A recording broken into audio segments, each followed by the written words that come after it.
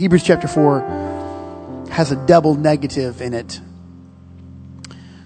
It's kind of like Acts chapter 4 verse 12. Acts chapter 4 verse 12 has a couple negatives that actually are in reverse. Neither is there salvation in any other, for there is no other name. Hebrews 4 says, for we have not an high priest which cannot be touched with the feelings of our infirmities. It means, more simply, that it is impossible for the Lord to be unmoved by our trouble. That he feels every moment of our life. It's a double negative. For we have not a high priest that cannot be touched, but in all points like we, except he was without sin. And I, of course, could not possibly stand here unmoved by what the Lord has transpired and done in our lives this week. And though I'm not the Lord, nowhere near his unending love and mercy, I'm just simply in pursuit of him. I am touched also by the knowledge of such things. So I suppose that it is part of the nature of the God call for all the under shepherds. And when I come to the pulpit here, I preach whatever the Lord has given to me, like a daily bread. When I'm privileged to go preach at a conference or some other place, I have a plethora of sermons, and then I have to pray that the Lord would lead me. But when it's us, I don't have a option B. So I just give what I have. And I pray that the Lord would help me. And everybody said, in Jesus' name. I thank the choir for the anointing that I am certain that the Lord put on them. And I thank the Lord for the musicians that played with anointing. And I feel that the heart of all the people has been turned over. And that the Lord is here to do a great thing in our lives. He's already done a great thing in our lives. So just for a moment, just whatever way you feel that you could connect with him, once more, just invite him into this time.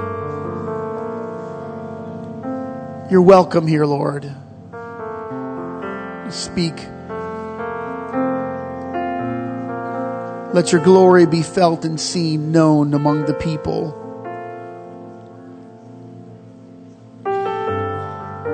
Help us to have a vision tonight, a sobering thought that can only come from you. And I pray that you would speak to all the people tonight out of the tenderness of your love and compassion for us. Consider us here, Lord. The cumulative knowledge of all things in this room cannot compare to what you know and what you have. So I pray for all the people here. We need you. We implore you tonight. Be the Lord of all. Jesus, be the Lord of all. Hallelujah, Jesus.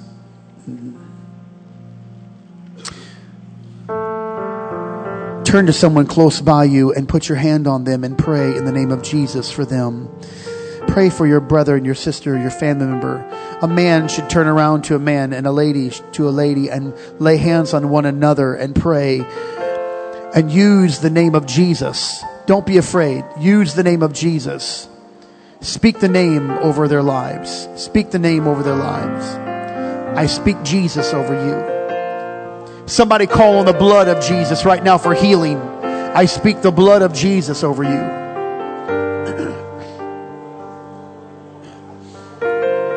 I speak the blood of Jesus over you.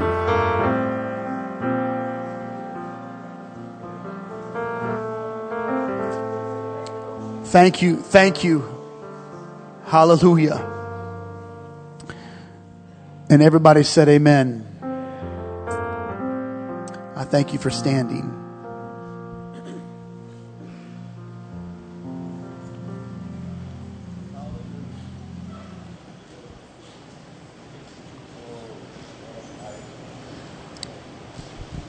Just as a reference, you can look at it if you want. Luke chapter 16 hosts an unwelcoming message. Some scholars say that because Jesus uses the name of the beggar, that the parable in Luke 16 reads more like a real story than those given in other teachings. Jesus speaks of a certain rich man who was clothed in purple and fine linen. He ate the very best food every day. But a beggar, whom Jesus names Lazarus, was laid at the entrance to the rich man's house. He was an undesirable beggar, for he was covered in sores, penniless, poor, hungry, very sick, and the beggar simply sought for crumbs. The listening audience see Lazarus as an unclean man. Jesus made it so. He has not bathed in some time. The open wounds of his body have an odor to them. Jesus describes him in pitiful terms as the dogs will come and lick his wounds. It is an unsavory scene to his Jewish audience. Jesus said, the poor man was hungry, but the rich man gave him nothing, though the rich man had plenty of food. He never bothered to share, not even the crumbs. Then, in a brief moment, the Lord will carefully pull back the curtain and provide a glimpse of the afterlife. Jesus said that both men died. And upon the death of the beggar, Lazarus, the angels came to carry him safely into Abraham's bosom. Both the present audience and, of course, those of us who are read it now are ushered into a new thought. It's a painting of unusual colors. Jesus introduces a world that cannot be seen by the natural eye. Abraham's bosom.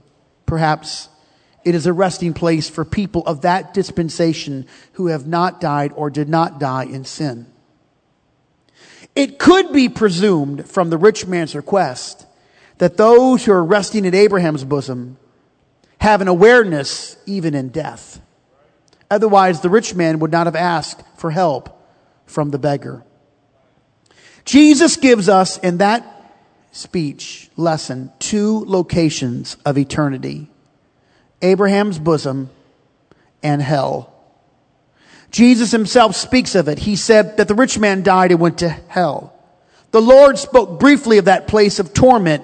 Jesus said that the rich man died, but in hell, that rich man looked up, and I quote, he lifted up his eyes, being in torment. He saw Abraham afar off and Lazarus in his bosom, and he cried and he said, Father Abraham, have mercy on me. Send Lazarus that he may dip the tip of his finger in water and cool my tongue, for I am tormented in this flame. Here is the reply, and I'll paraphrase. You had the chance to do good, but you chose to use your wealth for yourself. And now, even if he wanted to help you, there is a great gulf fixed between us, so that no one from here can get there. Neither can you pass over to us. It was a glimpse. Jesus presented a small view, a glance at the eternal and the impassable gulf between heaven and hell. The Lord pulls back the shade ever so slightly, allowing us to see the unseen, even if it was a moment. A glimpse of hell was not just the subject of the lesson, but it was the subject of eternity. Jesus would come to call it, and I quote, everlasting punishment. Jude writes in his letter, he called it eternal fire. However, hell was not alone in this description of eternity. Heaven was there too. Jesus uses the words eternal life in his sermons. Simon Peter once confessed that the Lord had the words of eternal life. And then John on the Isle of Patmos, writing the book of Revelation, he looked up and he saw it. He gave us a small peek of heaven. Even though Paul said, it is written, eye hath not seen, nor ear heard, neither have entered into the heart of man the things which God hath prepared for them that love him. John still gave us a glimpse. Truly, we cannot imagine what God hath prepared for us. It's far beyond my mind and much farther from the telling. Still yet, John reveals the sights and sounds of this eternal place called heaven. He said, and I quote, and God shall wipe away all tears from their eyes, and there shall be no more death, neither sorrow nor crying, neither shall there be any more pain, for the former things are passed away. He that sat upon the throne said, behold, I make all things new. And he said unto me, write, for these words are true and faithful. Heaven. The wall was made of jasper, and the city of pure gold as pure glass. The foundations of that city walls were decorated with every kind of precious stone. The 12 gates were 12 pearls, each gate made of a single pearl. The great street of that city was of pure gold like transparent glass. Heaven. The city does not need the sun or the moon to shine on it, for the glory of God gives it light, and the Lamb is its lamp.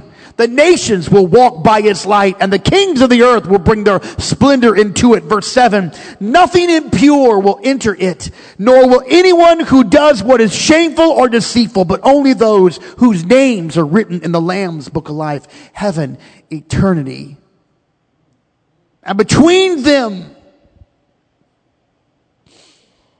there is a great gulf. It's fixed. There are no bridges between heaven and hell.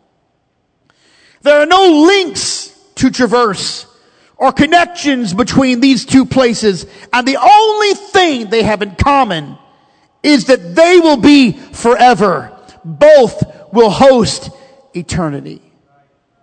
Hell will be a place where there is no love. As horrible as we can imagine, here in our society, or others around the world, people abused and families torn apart by the deeds of wicked and evil people. The earth still feels and exists on the love of God. But hell is a place where there is no love. Heaven will be a place where there is no fear. Heaven has no remembrance of pain or loss. And there is a great gulf in between them. In hell, there will be weeping and gnashing of teeth. Jesus said that the workers of iniquity, Luke 13, and the unprofitable servants in Matthew 25, shall be cast out into outer darkness, where there shall be weeping and gnashing of teeth, where the worm doesn't die and the fire is not quenched. It is eternal. But heaven will be a place where sorrow will be no more. There'll be no more loneliness or suffering or humiliation or anger or doubt. And most of all, John writes, Jesus will be in heaven. He said, I saw heaven opened, and behold, a white horse. And see that he that sat upon him was called Faithful and True. And in righteousness he doth judge and make war. His eyes were as a flame of fire, and on his head were many crowns. He had a name written that no man knew but he himself. And he was clothed with a vesture dipped in blood. And his name is called the Word of God. And out of his mouth goeth a sharp sword. Verse 16, on his vesture and on his thigh a name written, King of Kings and Lord of Lords. Heaven. Eternal light, No more night. Everlasting praise. It will be perpetual, permanent, boundless, enduring, infinite heaven. Eye hath not seen, ear has not heard. We cannot imagine, even with a glimpse of John's sight, the things which God has prepared for us. That's why I give my life to this ministry, because there is a reason to give our heart and our life to Jesus Christ. This life must not be what we are living for. This life is temporal. It's ordinary. But we are living for a place beyond this place. I don't want my best life now. I want my best life then. I'm not living to gain something here. My treasure will rust and rot here. Paul writes, know ye not that they which run in a race run all, but one receiveth the prize. Here is his admonition for everybody. So run that ye may obtain. Run. You get up and run every day. You don't stop running. Every day you run toward the Lord. You run toward the cross of Calvary. Every day you run toward more conviction and more holiness and more godliness. Every day you run toward the altar wherever it's at. Every day you run towards your Bible and you open up your Bible. Nothing can get in your way. You run, because there's a prize at the end of that race, and you've got to run. There is an eternity. And I know how my next line might sound. I know it's not necessarily proper. Maybe it's a little harsh. Forgive me. But whatever is hindering you, get over it. I'm sorry if it sounds a little rough, but whatever is hindering you, get over it. You're going to want to get over it. Paul said it this way, therefore I endure all things for the elect's sake, that they may also obtain the salvation which is in Christ Jesus with eternal glory. Endure everything. Whatever it is, you endure it, but you don't stop running. You get up and run, because there is an eternity. There's something beyond this life. Eternity is waiting. There is a great divide between eternal life and eternal death. The chasm is impassable. No one can get past it. In hell, there'll be no comfort. No way to reverse all of your life's decisions. There's no fellowship in hell. There's no parties. There's no time to rest. Hell has no featured moments, just the same torment and an endless darkness, a forever night. On the other side of that abyss is a city where the mere presence of Jesus Christ lights up the sky. Heaven, a place where mansions and crowns and robes and jewels are waiting for those who are obedient to the word of God. Heaven, the entry to heaven is the great gospel, and those covered in the applied blood of the Lamb of God. Names written in the Lamb's book of life, a life of following Jesus Christ, and so much more. Heaven. Heaven and hell.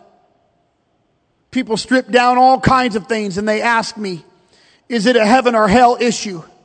Is this a heaven or hell issue? What they want to say is, will it matter in eternity? I want to tell you right now, every decision you ever make in your life is a heaven or hell issue. Every choice you ever make in your life is a heaven or hell issue. Everything you ever do is heaven or hell issue. Don't ever dumb down eternity. Don't ever dilute eternity. Eternity, it demands your full attention. It's all about heaven. It's all about heaven. It's what I say. It's all about heaven. It's what I do. It's all about heaven. It's everything I think. It's all about heaven. My whole life is a heaven or hell issue. Some of you don't believe that, but you will one day. See, heaven's a great place too. Because Duke Energy doesn't have the address to heaven. American Water and Vectren, no stamps. They can't send the bill there. There's no doctor bills coming to heaven. No bad news coming to heaven. No ugly text coming to heaven. No thumbs down, which I hate anyway. They're not coming to heaven. I thank God there's no thumbs up there either. No more running from one thing to another, trying to find fulfillment. No more stress or worry. There's no conflict or pain in heaven. There's no loss or suffering in heaven. All those who have died in Jesus Christ will be there, and together we will worship around the throne forever and ever and ever and ever. And when 10,000 years have passed, we won't even really get going in heaven. Just a glimpse. John writes, and there shall be no more curse, but the throne of God and of the Lamb shall be in it, and his servants shall serve him, and they shall see his face, and his name shall be in their foreheads. After this he writes, I beheld, and lo, a great multitude, which no man could number, of all nations and kindreds and people and tongues, stood before the throne and before the Lamb, clothed with white robes, that's you and me, and palms in their hands, cry with a loud voice, saying, Salvation to our God, which sitteth upon the throne, and unto the Lamb. And all the angels stood round about the throne, and all the elders and the four beasts, and fell down before the throne on their faces and worshiped God, saying, Amen. Blessing and glory and wisdom and thanksgiving and honor and power and might be unto our God forever and ever. Amen. And one of the elders answered, saying to me, What are these which are arrayed in white robes? And where do they come from? And I said, Sir, you know. He said to me, These are they which came out of the great tribulation and have washed their robes and made them white in the blood of the Lamb. Therefore are they before the throne of God, and serve him day and night in his temple. And he that sitteth on the throne shall dwell among them. They shall hunger no more, neither thirst any more, neither shall the sun light on them, nor any heat. For the Lamb which is in the midst of the throne shall feed them, and shall lead them unto living fountains of waters. And God shall wipe away all their tears from their eyes. You ask me why I come to church. You're asking me why I'm living this life. You ask why we are doing what we're doing. I gotta tell you, that's why we're doing it. So I wish I could paint it for you the way it really is. I cannot. All I know is that both places are waiting for all of us. Eternity will never end. It's the dripping faucet over and over again that won't stop. It's the skipping record. It will never stop. And Isaiah prophesied about it as he was trying to call Jerusalem back to obedience. When he wrote, he said, Woe to them who rise early in the morning to run after their drinks, who stay up late at night till they are inflamed with wine, drunks. They have harps and lyres at their banquets, tambourines, flutes, wine, but they have no regard for the deeds of the Lord, no respect for the work of his hands. Verse 13, Therefore my people, Isaiah wrote, are gone into captivity because they have no knowledge, and their honorable men are famished, their multitude dried up with thirst. Therefore hell hath enlarged herself and opened her mouth without measure. Each day, Isaiah wrote, each day, as people served their flesh and embraced the world, hell got larger. She opened up her mouth. Jesus followed it up by saying, Enter ye in the straight gate, for wide is the gate, broad is the way that leadeth to destruction, and many there be which go in. Eternity, so wide, expanding, the never-ending day and the never-ending night. None of us can fathom its height or depth of eternity, forever, perpetual, and infinite loop, boundless and timeless. There will be no clocks or months or hours or weeks, no years or calendars or moments to consider. Eternity is the constant and unremitting existence of the never-dying soul. And we are given but a glimpse, and I ask you tonight, what are you living for? Whatever it is, you'll find it one day. All things will be revealed in our lives the day that time ends and timelessness begins. It'll all be revealed. I'm not here wasting myself away. I don't want to spend the energy of my youth and life, whatever is left of it, doing nothing. But I preach the word of God in hopes that someone would grab a hold of it. If it's anything else, if I'm living for anything else than heaven, I'll have wasted the days on things that mean nothing.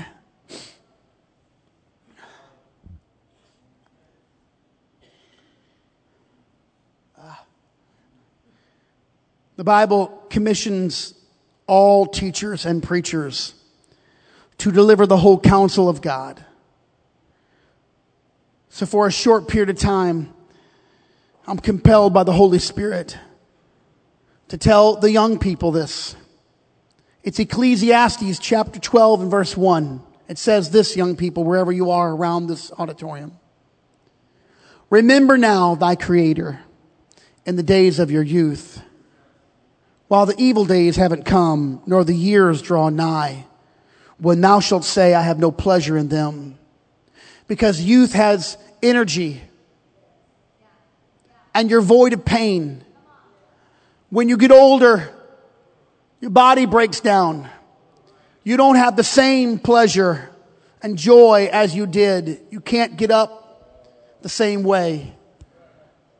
Some people, and I'm not making fun, but some people don't walk the same way they did when they were young. They don't jump the same way they did when they were young. They feel their bones creaking when they're older. And Solomon wrote, don't forget God when you have strength. And I say tonight to all of our young people, there is an eternity waiting for you. And you may not get old before you find it. You might find eternity in your youth.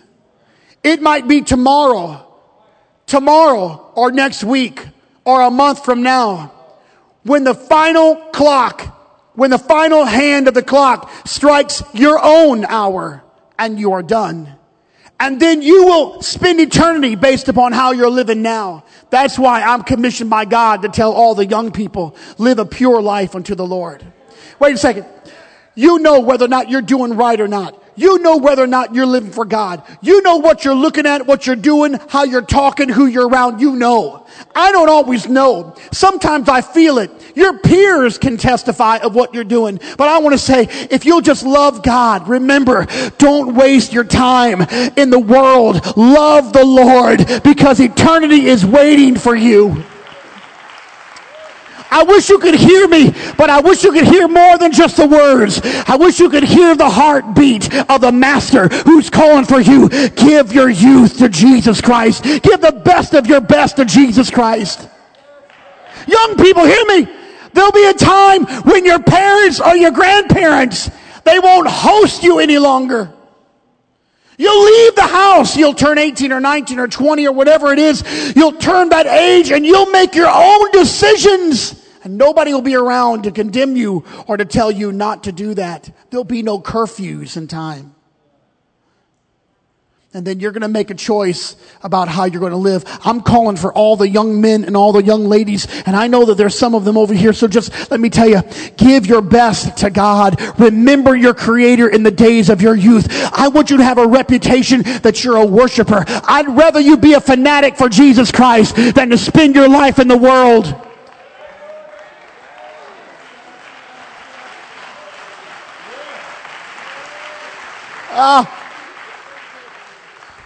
It's hard to imagine eternity, but eternity can happen right now, tonight. I don't wish this on anybody, but there's no promise that you're going to get up tomorrow. If I'm a true preacher of the gospel of Jesus Christ, if I believe in this book, I got to say something to somebody. There's a hell before you make a dumb decision and leave your wife or your husband. Remember, some things you cannot get back.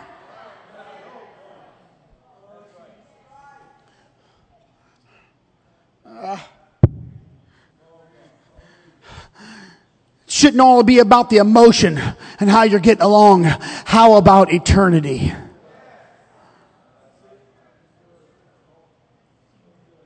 I don't want you to bring joy in this, but the Bible says that there's no marriage given in marriage or receiving in marriage in heaven. You won't be married in heaven.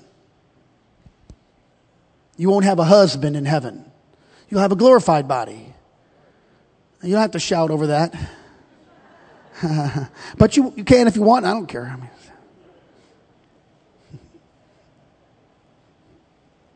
it's a different era. It's a different time. You're not going to think the same way.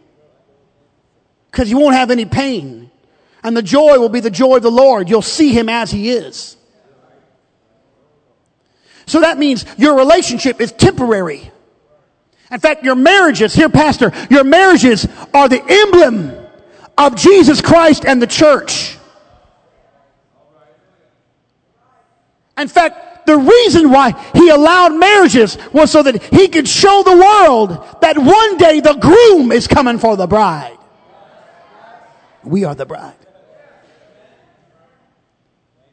So before you decide that you're not happy, just remember what I'm telling you tonight. Happiness has nothing to do with your vow. Your vow is more important than how you feel.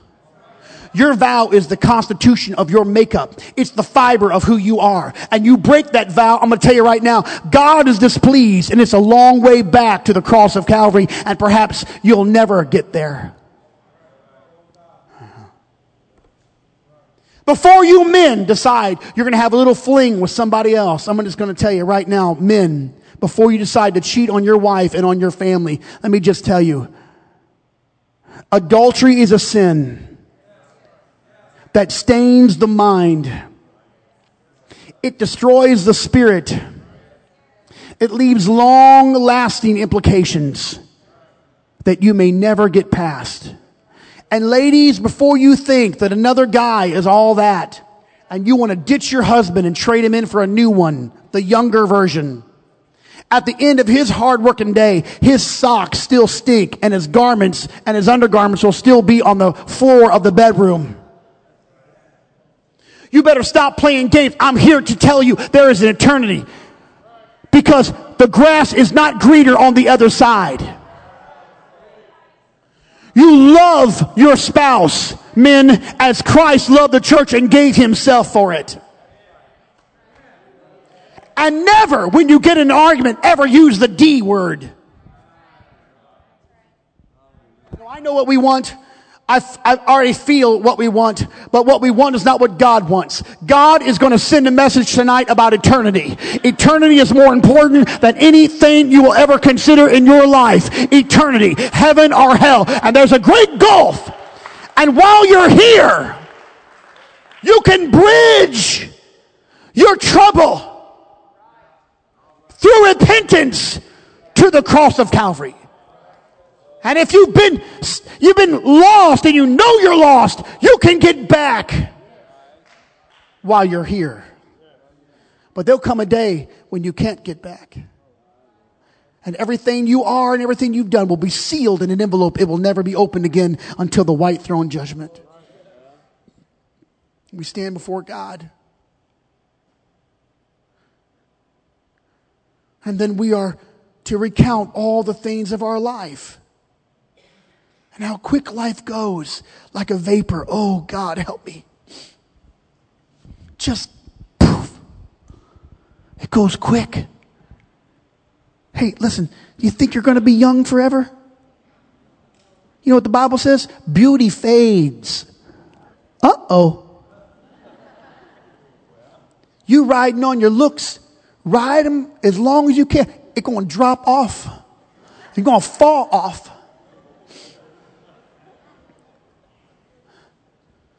I brought that baby into the living room, wrapped up like a little burrito, and gave that baby to Roman, and Roman held him.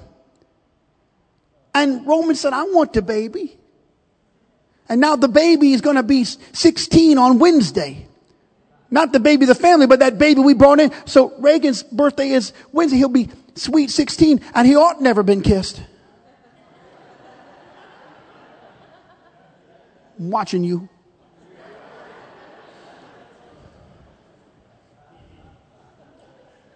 He knows.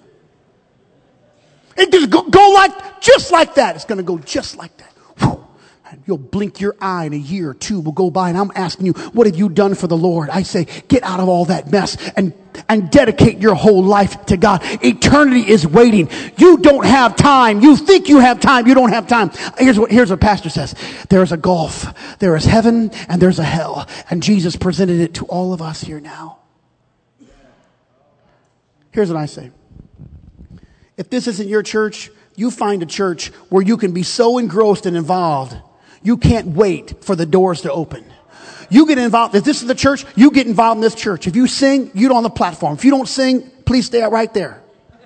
If you're a good cook, we want you in the kitchen. If you're a helper, we want you to help. If you love kids, we got a lot of kids. We need more help every day with kids. If you can drive a bus and you don't wreck, praise God, get on the bus. We got to have more bus drivers. If you can teach a Bible study, and everybody ought to be able to teach a Bible study, you teach a Bible study to somebody and bringing them into God.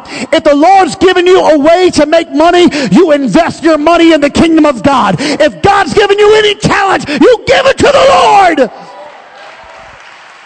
In Jesus' name. I'm through.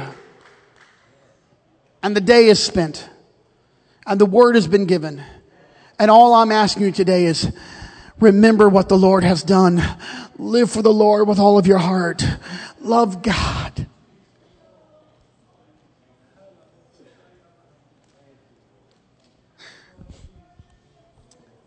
I have a file. It's a digital file. It has weddings in it. The wedding. It has dedications in it. And it has funerals. There's a funeral file. The first thing I do is I open the computer and open a file and type the name of the person. And then I start to build a very specific message around the life of the person. I found this out.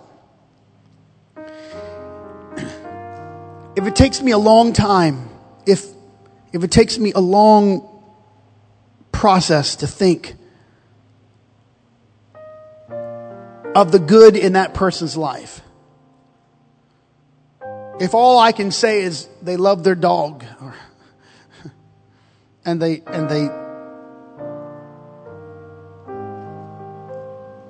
were nice to the grocer, whoever, probably the impact on the church is not very great. But if I open that file and I never have to think, because their whole life was wrapped around the things of God, I know that the impact on the church is very, very great. And a young lady passed away this week. She was supposed to be here on Tuesday. Sister Tammy talked to her on Monday night. She was texting her back and forth on Monday night. She said, I can't wait to come by. I've heard of all the beautiful things that happen at New Life. She got in her car the next morning, and a man driving toward her crossed the center line, and their headlights touched, and it was a head-on. His car spun. He broke his arm. He'll be okay. Her car went off the right side, and she died on impact. Her funeral had many, many people in it. Most of the people that came could not get in the door. She had been so instrumental in the lives of so many people, leading so many young people to the Lord. She had taught so many Bible studies. The last Sunday that she was alive, coming home from a church picnic, one of the little girls, one of the down and outer girls that maybe people wouldn't really pay attention to, a little 12-year-old, she spent some time with her. She said, why don't you come with me? And they went to eat tacos. Because she didn't care where you came from. She didn't care about your status or if you were in the cool crowd, because everybody mattered. And this morning, we got all the reports back, and I talked to her pastor on the phone today. When they went to the funeral, there was a lot of people, and there was worship at the funeral. It was very unusual. But the next day, when they went to the graveside, two people, as her mom and dad were worshiping at the graveside, two people received the baptism of the Holy Ghost and spoke in tongues at the graveside. And today, 10 people, 10, who came to the funeral, who were backsliders, recommitted their life and were baptized in the Holy Ghost all over again today, this morning, 10.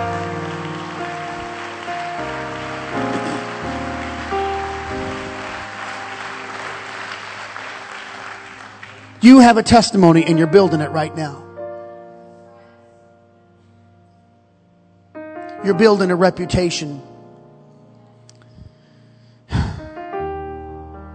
I pray right now, Jesus, for all the people. I feel the weight of this now. I'm praying for that young person that they're on the edge. They're not really committed. They know their heart's not right. I pray for a man in this church. He's ready to give up, struggling in his faith. He's trying to find a way out.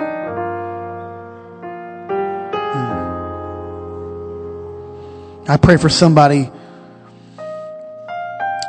here that's struggling. They've been wounded, Lord. I pray for them. Give us a vision of eternity. We want to see heaven. We want to see your glory. I pray tonight that all of our priorities would be rearranged around the things of God. In Jesus' name.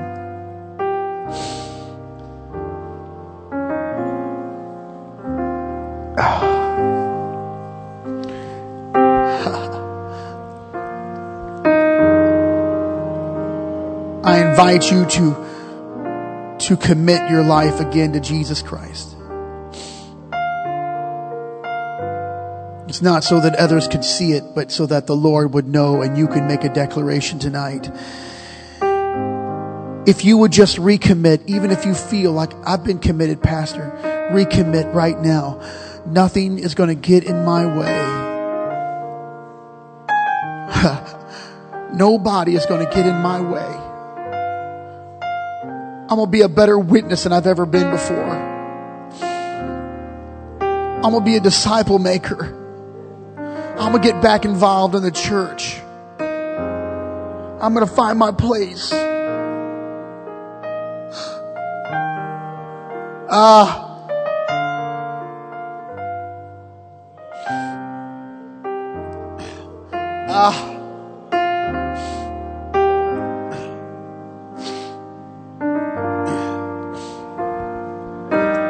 Out of your mouth, would you just start to pray out of your own word, with your own words? Don't let it be facade. Don't let it be real. Let it be genuine. Oh, Savior. Oh, Savior.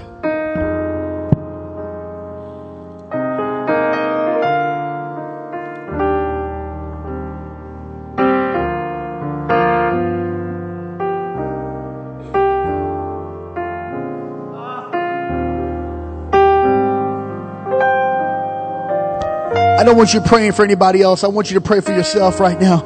Lord, in Jesus' name, I pray right now for myself. Lord, help me. I've got to be committed to you in the cause of Jesus Christ. I don't want to wait till it's all over, Lord, before I decide when it's too late. I want to do it right now, Lord. You've given me this opportunity, a prime opportunity to be engrossed in the things of God. Doesn't matter what everybody else does. I'm going to be committed to your cause in Jesus' name. I'm committed to your cause in Jesus' name. Oh, Father. Let there be a cognitive thought in this house. A commitment, Lord, of the mind and the will and the spirit. I pray in Jesus' name. Come on, somebody, pray for your eternal soul. Pray that you'll be saved. Pray that you'll do whatever you can in this life, in this day, starting right now, to be saved when the trumpet sounds, or when your time runs out and God ends it.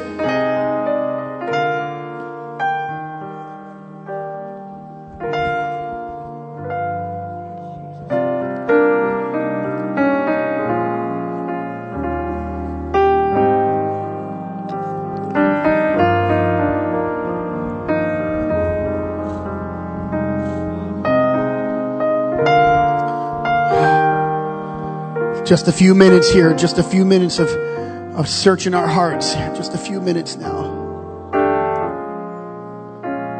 Yes, Lord.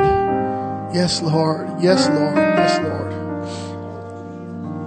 Yes, Lord. Yes, Lord. Yes, Lord. Yes, Lord. Yes, Lord. Yes, Lord. Yes, Lord. Search me, Lord. Know me. Try me. Purify us, Lord. Create in us clean hearts, right spirits. Devotion, Lord, to you. Night and day devotion to you.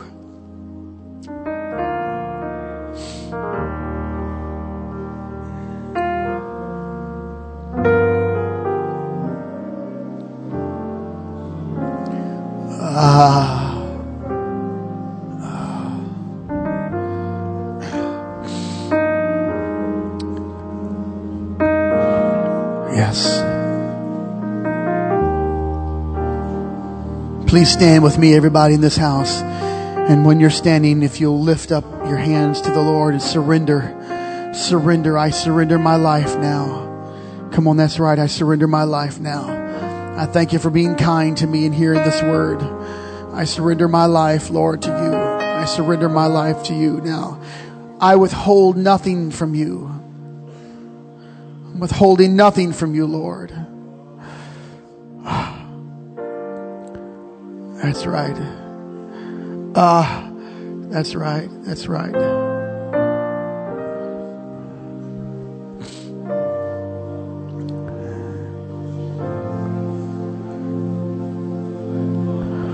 I've said it a number of times. When I get to Jerusalem, we usually try to get there on a Friday night, which is their start of their Sabbath. The wall, the Western Wall, has a few limbs, some greenery growing out of it. It's been there for a long time. It's the last remnant of the outer wall. People write a prayer, roll it up on pieces of paper, and they stick it inside of these crevices of this great wall. From time to time, some of the attendants, the Jewish men, the ascetic Jews will come with jars, and they'll take all of those old pieces of paper, and they don't throw them away. They save them.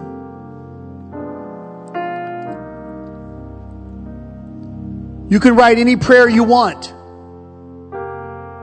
And I can write it here, say it here, but it's symbolic, I suppose. They're looking for him to come the first time. I'm looking for him to come the second. But every time that I get to that moment, I write a prayer. This is my only prayer. If it comes down to one prayer, I don't pray for healing or miracles. I don't even pray for revival. I don't pray for insight or wisdom. I pray one prayer. I only have enough for one prayer. And I pray this prayer. Lord, save me. Save Tammy. Save Roman and Reagan, Alexandra, and Nicholas. That's it. You got one prayer to pray tonight. What are you praying? I want to go to heaven, Lord. I want to be saved. I want to be saved. Come on, bring your prayers down to the most important thing. What's the most important prayer you could ever pray? Lift up your voice right now and pray the prayer. I've got to be saved, Lord. I pray, save me. Help me to live a life, Lord, so I can be saved. Oh.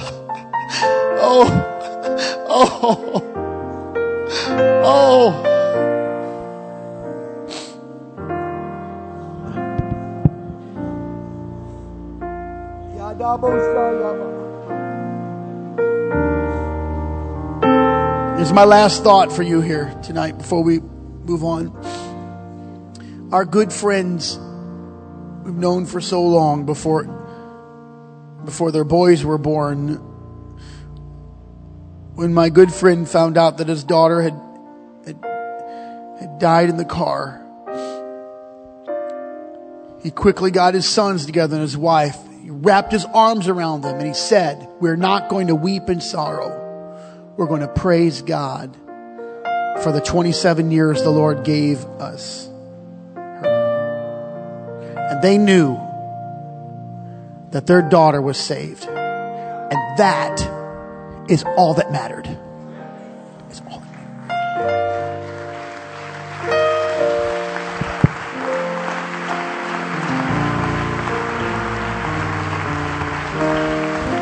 If your loved one's saved, no matter what heartbreak you go through, that's all that really matters. It's all that matters.